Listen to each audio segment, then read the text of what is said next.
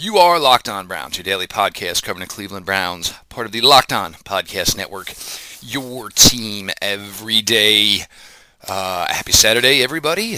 Day 3 of training camp in the books. If anybody's wondering, 22 puppies adopted. I've crazily become a little bit obsessed with that, but, hey, any chance you can do some good, all for it. We're going to get roll on through here. Obviously NFL news. A couple of Browns transaction, one in, one out. Get to everything here with your local experts on the biggest stories. Pete Smith along for the ride for your daily delivery of all things Dog Pound. Hotels.com. Get rewarded. Set something up. Look, they don't discriminate. Long trip, short trip. You need something, you're getting away. Hey, you're going to a Browns game, you're going to Browns camp. Check out Hotels.com. See what they got for you. Be there, do that, get rewarded. And always thanks to Hotels.com for the sponsorship of the podcast. I guess we'll open up with the move, Pete. Obviously, with Kareem Hunt not doing anything yet in camp. Now with Duke Johnson, at least out for today, we'll see how much that lingers. And this is kind of something that, you could take from what Jarvis Landry said last year. Look, when you guys can't practice, that means other guys got to take even more reps, which puts them at risk for more injury themselves. And it's a numbers game, and obviously the Giants are going through this right now. And I had no time when I said it to you last night. I didn't know much of it, and I think it kind of came from incarcerated Bob. So whatever that Golden Tate situation, whatever that is, So I mean, the Browns are, it's a little up against here, and you don't want to certainly, start wearing out Nick Chubb in freaking July, for God's sakes. So Ohio U, Jeff Risdon, wherever you are, I'm sure that smile is nice and big. Pete, running back, and I know you brought him up. AJ Ouellette is brought into the fold. First thing, look, AJ Ouellette knows where the weight room is, Pete.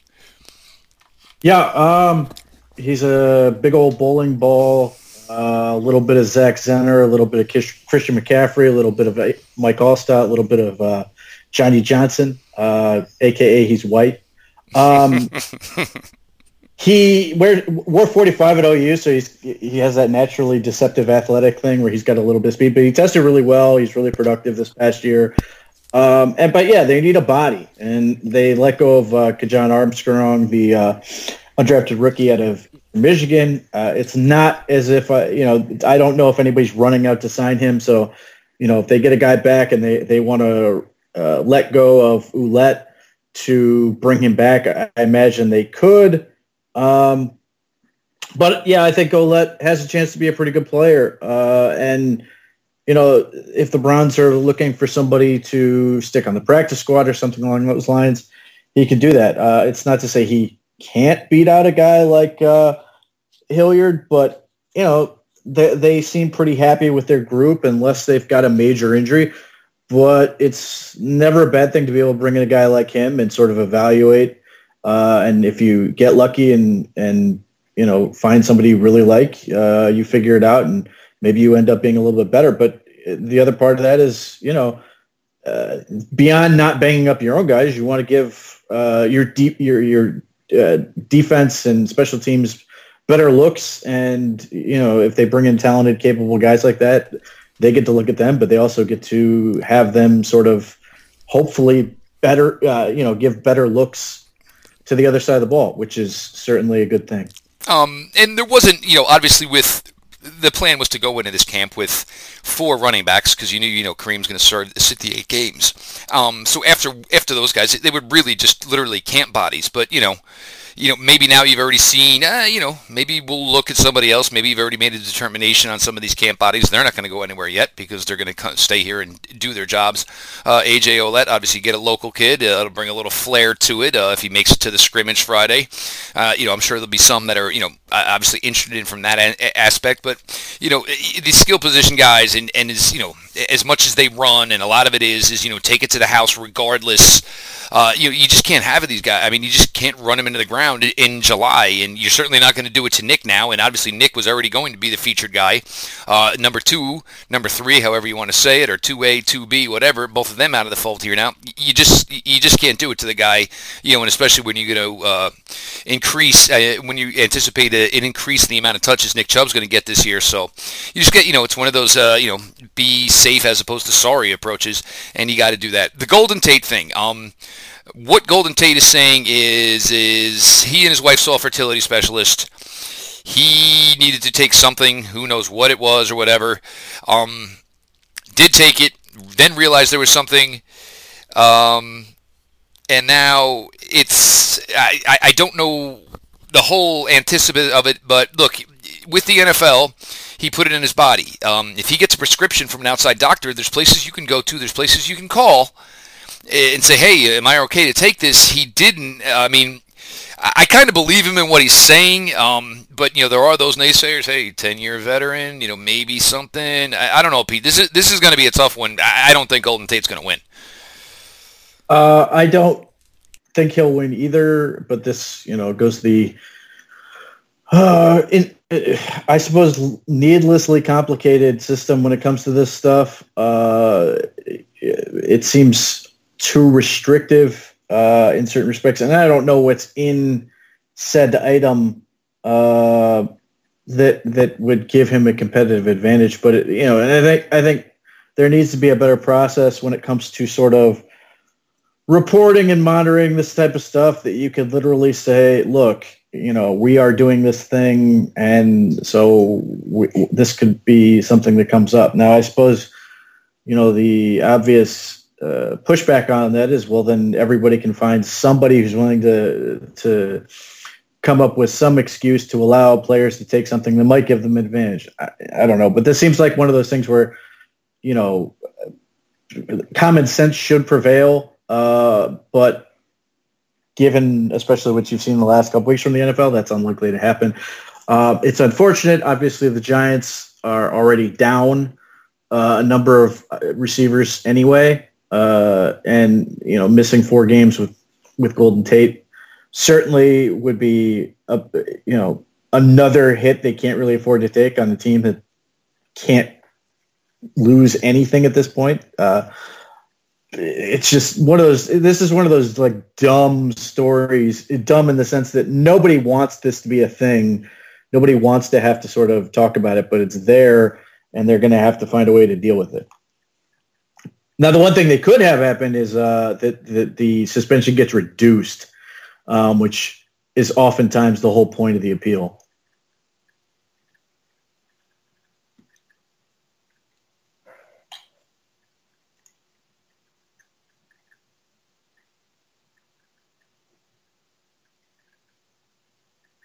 I feel bad for Tate in the respect that, it's something he took in April, so, obviously, that was nothing that was going to help him in September. I do feel bad for him. Everybody thinks you just get married, and natural progression is, we'll have kids, and, if you end up having to go to fertility specialists, obviously something's wrong, where it's just not as easy for you, which is just it's just a difficult road to go, and we'll see. And maybe the reduce of the suspension. One thing is, Pete, my dude Reggie White Jr. I mean, Reggie White Jr. may have a roster spot lined up before they even play a preseason game. So it's just funny how things can quickly turn. Obviously Pete and I, we didn't have many thoughts for the New York Giants to begin with, but it's kind of hard when you've already had the gun taken out of your hand and you really didn't. You're stopped before you even got started. This one here, don't know much about it, but just obviously in the last half hour or so, A.J. Green apparently injured again, rolling off on a card. A.J. Green is a great football player. It's one reason I can actually even tolerate watching the Cincinnati Bengals, and to see that here it is again, another something going on, and a great player on an organization that probably never appreciated him as much as they should. That's just terrible. Look, he's had an awful rash of injuries lately, horrible luck, and particularly with his feet and his ankles and his knees. The reporting at this point is that it was not a big deal. It's just an ankle sprain, but it seemed when it was happening live, it seemed like AJ Green went down, felt something like it's not the same foot as he had the other with, but nevertheless the same sensation. Where he basically felt, it seemed like he reacted as someone who thought they already knew what happened. He was basically screwed. I hope that's not the case. And certainly, if it is just an ankle sprain, that's a huge relief, because even the way he was reacting on the field, he clearly thought it was much worse. But at the same time, this again, much as it was with Jonah Williams getting injured. If AJ Green, and nobody can afford to lose an AJ Green, but nevertheless, it feels like the Bengals' season is over before it started. And this is just one more, just kicking the mother down type thing. But, the other part of this is, you can't take anything for granted. And every day that, players on the Browns going through camp aren't hurt is ultimately a good day.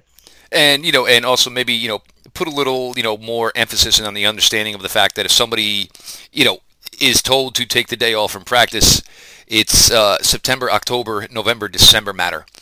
July 26th, 27th don't freaking matter. And look, hope AJ Green's there. Hope, get to beat him, compete against him. Hopefully get to beat him. But and that's the part that's frustrating. If you see that AJ Green is so visibly upset, and he's already been through this route a couple of times, that's the one that really makes you wonder. Pete's going to tell you about the fine product that Blue Chew is, and we'll start kicking off what was day 3 at Browns camp. So, if you're somebody who describes himself as aspiring to be a reporter, I wouldn't recommend that you try to get it up in terms of your resume by lying about players, because you don't like something they're doing that doesn't affect you at all. Instead, you should opt for Blue Chew. Blue Chew is the first chewable that has the same FDA-approved active ingredient as Viagra and Cialis, so they work. Certainly better than lying about players because you don't like what they're doing. You can take them anytime, day or night, even on a full stomach, and since they're chewable, they work up to twice as fast as a pill, so you can be ready whenever the opportunity arises. And it's BlueChew.com. That's blue like the color blue, or blue like how you're going to feel when people realize you're lying about players. Because nobody's going to hire you because you're trying to present yourself as reporting and you are admittedly lying about what you're doing. Not the greatest way to go, but Blue Chew is the greatest way to go. Make sure you're operating at full speed ahead to make the spouse happy so she can make you happy. The fine folks over at Blue Chew, BlueChew.com, BLUE like the color, promo code locked on. Look, guys, we take some stances, and it's, we view every move as it comes along, and we'll give you our side of it. And the thing is you don't want to do this stuff and always seem like you're one-sided and when you're reporting, because it comes off that way, So look, John Dorsey, fantastic job in 19 months on the job. Could he have done a little better in some aspects? Most certainly he could, and it's fair to say those things about that. Blue Chew, thanks for the sponsorship of the show.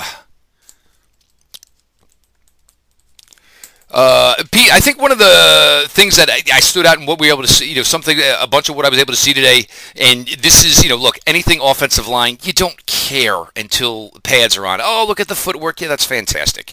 But it's also a lot different when, everybody's going full bore, mouthpieces are in, chin straps are buckled. So with that, Greg Robinson, some nice reps today, and against Myles Garrett. And the thing with Greg is, as much as he was labeled the bust, it's not like he ever, a lot of guys in that situation would have looked at their bank accounts, packed their bags, and said, you know what, I made 20 mil, I'm good. Right. So part of the reason you give Greg Robinson credit is because he was willing to be honest about where he was as a player, willing to ask for help, and willing to put in all the effort, time, and energy to get there. And, it's still a work in progress, and certainly, the couple reps look great.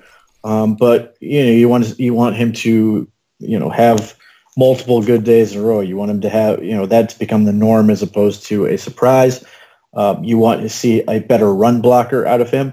But you're seeing a guy who's more confident. You're seeing a guy who sort of has an understanding of where he is, and you're seeing a guy who isn't satisfied. In part, I'm sure, because he knows how it is to be at the top and then find your way at the bottom almost, just as fast. So, everybody immediate reaction, or at least a lot of people's immediate reaction, was, well, can the Browns extend Greg Robinson based on these 2 reps? And I still don't. I still think that you're still trying to thread the needle. Put it through a keyhole type situation in terms of the contract, because you look at guys like Trenton Brown, you look at guys like Nate Solder. Those are not the best of the best in terms of offensive tackles, and they got paid insane amount of money because that's how important the position is and how difficult guys who can do that are. If Greg Robinson has a very good year and is suddenly commanding $15 million a year or something in that neighborhood, one, I don't think the Browns can afford it. Two, or I should say, can afford it but shouldn't. Two, I don't think even if you were able to keep him, that you'd ever get the value out of it that you're putting into it. And three, they are actively looking for guys. They seem to understand what's coming, and they've got guys they've added.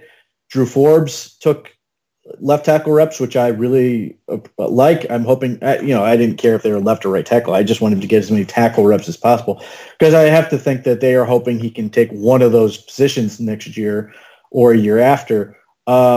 But everything suggests that they're going to be in the market for at least one, maybe two tackles next year. And that's probably where they're going to go early in the draft. As a cost control measure, in addition to the fact that it looks like it's going to be a very good year for offensive tackles. But I think ultimately you are choosing between Greg Robinson and J.C. Tretter. It's based on the moves they've made. They are cognizant of the fact they can't pay everybody a massive contract on the offensive line. Right now, Bitonio is making a ton of money. Greg Robinson is making a decent amount of money. And then Chris Hubbard is making way too much money. I think if you keep Tretter, and Tretter's making a decent amount of money, I think if you have your choice, you're going to keep the best two, and Bitonio and Tretter are the best two by far. So you're going to keep those two, hopefully find a right guard, whether it's Corbett. I still think he's going to win. Kalis is competing. Eric Kush is competing. And then you're going to sort of have to, maybe you keep Chris Hubbard another year. That may or may not be realistic, but you're going to have to find another tackle, and that's just practical. Ultimately, I don't think anyone is pretending otherwise. And again, we've talked about this before, I think this becomes a situation where Greg Robinson has a great year. He goes on to bigger, better things in terms of contract in his career, and he and the Browns are sort of shake hands. Go, this is great for both of us, and they move on. This isn't like, a hard feeling situation. It's just sort of recognizing reality and sort of making the most of it. And as may well be the case with Demarius Randall, and then just moving accordingly.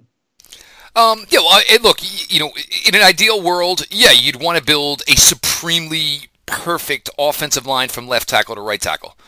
Yes, but, as you saw with Kevin Zeitler, he made a ton of money. Bitonio makes good money. If Greg Robinson, you can't have all of them making money because guess what? You don't have skill guys. You don't have really good defensive players. So you just try to find a nice niche. And obviously, Drew Forbes being able to man down a tackle spot going further, that's huge. You're talking about a 6th-round salary. For maybe if you get 2 years of him at a starter, that is an absolute win. Right now, round 1 next year, it's offensive tackle is probably in play there because you're going to get a cost-controlled player. It's not going to break the bank, and what you combine that, if Forbes makes it for what you're paying your 2 tackles, it's a steal. Tretter, should be here for a longer time. You have Joel in the mix. If you can get 2 more, if you can get 3 seasons out of Corbett at right guard, making it that's a way to save a lot of chunk of change. And look, everybody kind of wants to keep everybody around here. Well, you're not going to be able to do that, but one of the ways you can do it is finding a way to have a cost-efficient offensive line. And Greg Robinson's going to tell Cleveland, thank you for helping me get my career back on track. Cleveland's going to say, hey, we needed a left tackle to bridge the gap from Joe Thomas to our next guy. All the best to you. Do me a favor. Please try to stay out of the AFC North. And, hey, if you can do it as well, please try to stay the hell out of the AFC. That's essentially what you're looking for there. We got a bunch of listener questions. We're going to get to those. Pete, the skill guys, but it did seem like the DBs are starting to catch up a little bit. Carey with a nice nice day today. Maybe it's they're starting to get a little bit more established and starting to understand just how massive this arsenal can be that's thrown at them, because you certainly don't want these guys getting beat from pillar to post every day. Right. It felt like today was a counterpunch. The offense had a lot of success yesterday, and the pads come on. The defense has more success today. This is one of at this point in the process, defense is supposed to be ahead of the offense. I mean, there's offense, has so much to it in terms of multiple guys have to do their job to make something work, where defensively, individuals have to do their job, but they don't necessarily have to do their job in tandem to succeed. So that's good. I mean, I want to see a little bit of that, because then I expect the offense is going to come back and respond tomorrow or whatever, whenever the next practice is and keep going with it. I feel like there's always going to be a little bit of a one-upsmanship mentality in this group in the best possible way, that everybody's sort of adapting and improving in response to what they're presented with. And so today, defensively, you had a bunch of guys make plays. You had the run defense step up, which is positive. That's something, you want to hear a little bit about. Now, hopefully tomorrow you're going to hear that, whichever right guard they ultimately find that works, that guy's going to be able to sort of step in and help them get it going on the ground. But, having a guy like TJ Carey, who I think is still going to be a very I think that's still going to be a very important position for him, playing that slot, and some specific matchup could be good for him. But yeah, I mean, you want more of these type of days where guys, each side of the ball is excelling on a given day, and then the other side is responding. And ultimately, when they get, they finally do get to see another team that they beat the hell out of them combined. So we'll see how that goes. I think, right now the coverage is so much so-and-so looks good. There's not nearly as much focus on what's not working. It's largely sort of a wrap-up type thing. Like when I saw most of the coverage, everything was so-and-so makes a play over and over and over again, various guys doing things. And then sort of in the wrap-up, it was, well, the offense wasn't very good or whatever.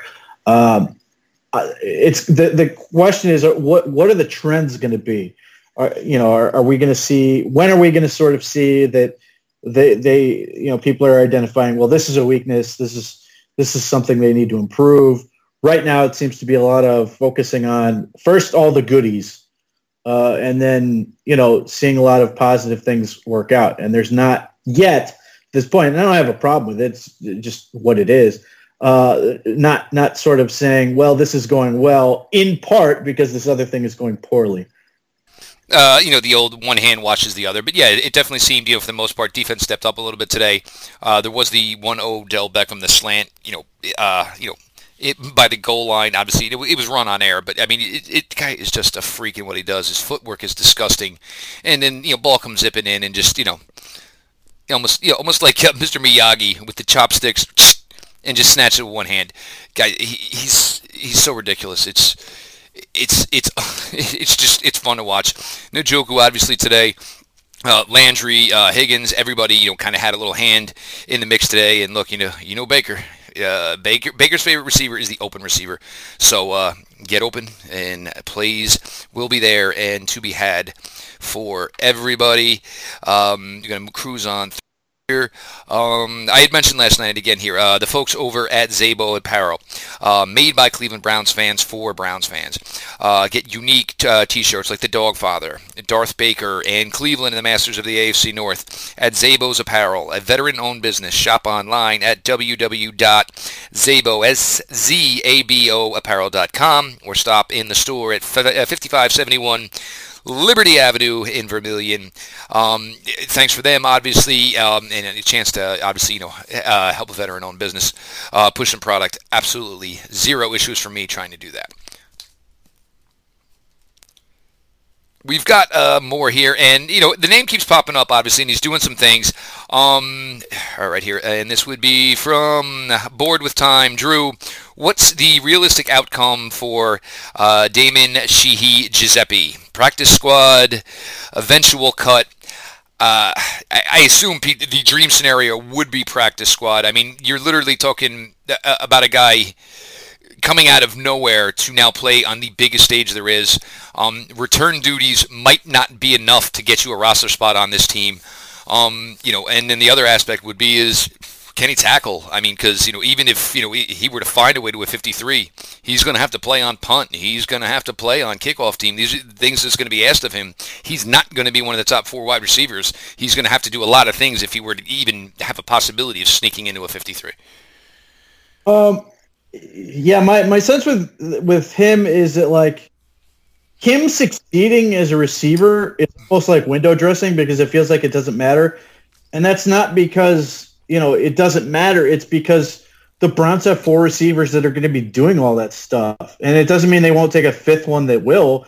It's just, if you're talking about what do they actually need from those spots, it's sure the return duty stuff is nice if he's really good at it, but it's the other stuff. Can he be a great gunner? Can he get down and cover kicks? Can he make tackles? Can he do those type of things? Because I think ultimately that's going to be what's going to decide that job. And I think we are going to get to a point where, and this has happened this isn't a new thing. It happens like every year, where we're going to talk about, and I think Blake Jackson a little bit was that today, had a nice day catching the ball, and maybe that's going to help move the needle for him. But really, that feels like it's more for the 31 other teams because we're going to get caught up in, let's say Blake Jackson. Blake Jackson tore it up for four preseason games, catching the ball and all this stuff. But the Browns don't need him to be – they don't need another receiver necessarily unless he's so good they feel like they have to make it count. The real matchup was or what you really wanted to see is who's crushing it on those coverage units, who's consistently able to deliver that. That may be where it's far more important. And there have been past years where a guy has tore it up. I'm trying to think whatever that white dude's name was that caught a bunch of balls that everybody's mad about that didn't make the team and literally never went anywhere else. But that's probably going to be another situation that happens here. And that's why, if it's Giuseppe, I think that's where he's going to make his case. But that's where I feel like guys like Ratley obviously didn't practice today, but Derek Willis has an advantage. I think his size and his speed sort of help with that. Now you got to have that the chutzpah, so to speak, to go down there and get dirty shorts and get guys on the ground. But I think that's far more important. And again, it's not to say that you should be like, well, Blake Jackson having a good day is meaningless, because ultimately, if he doesn't make the team, that's going to be important to the 31 other teams. It's just if you're specifically looking for a Brown standpoint, he's going to have to crush it and be able to do something on special teams for that to really matter. I mean, the Browns are victims of their own success in that respect, in that they have a bunch of guys who can do that. So, and I know this is a question that somebody is posing. At some point, the Browns are going to probably trade a guy or a few, whether it's a guy that's not going to make our team for a guy that's not going to make your team. It may be a, conditional 7th or something like that. Maybe it's more. If they find somebody a team really wants and they can't and they have to have them, and the Browns have sort of struck gold a little bit, but not enough to want to keep them, and they get a little more than that. But somebody's naturally asking about is Dorsey going to get on the phone with Gettleman? I don't know if they will, but certainly they know each other's numbers in that respect. So if Gettleman, this would be more on Gettleman's end, where if he likes somebody on the Browns, whether it's Blake Jackson or a Ratley or somebody else, he may call and say, what are you sort of looking for in these guys? I can't think of anything the Giants have off the top of my head that I'd want other than draft picks and Jabril Peppers, which we're not going to get back. that at some point those moves are probably going to come up, and that's fine. It's certainly refreshing that the Browns are in that situation where they have some strength they can potentially deal to get more assets. Hopefully, they embrace their that mold and that mode and become like the Eagles in a sense, and keep finding ways to give themselves extra opportunities, extra assets, extra wiggle room in terms of ways they can find more talent, get more ways to add talent. This could be a year where theoretically the Browns could be in the market to add somebody at the trade deadline, instead of just looking to deal something. So these are all things that could come up and be interesting. But yeah, I think unless somebody's really going to get hardcore at, let's look at, who's really winning on the gunning battle, or can protect the punt return or whatever, that's probably far more indicative of how this thing's going to go than Blake Jackson had a great day catching the ball. Yeah. I mean, look, there's 4 spots already there, and you've got Njoku, you've got tight ends that can receive, you got running backs that can receive. I mean, being the 5th wide receiver here is probably not going to mean too much at 27. Scuba Steve, obviously your question got tied in there too. And it'll be refreshing not to want somebody else's doggy bag. It'll be refreshing not to go dumpster diving into somebody else's dumpster. It'll be nice to have somebody else coming to you. And even with, and you brought up the 2 names of Ratley and Willies, you got to remember,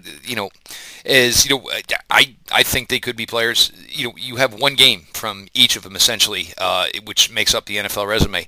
And obviously Ratley being hurt right now certainly not going to help the New York Giants situation of a whole bunch of injured wide receivers. And Willies maybe, but obviously one game and missed the rest of the season. So it's certainly a possibility. But and I don't even know if there's going to be enough to even ask for players back.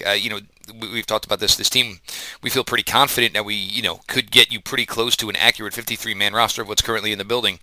So, unless it's big names, which certainly isn't going to happen.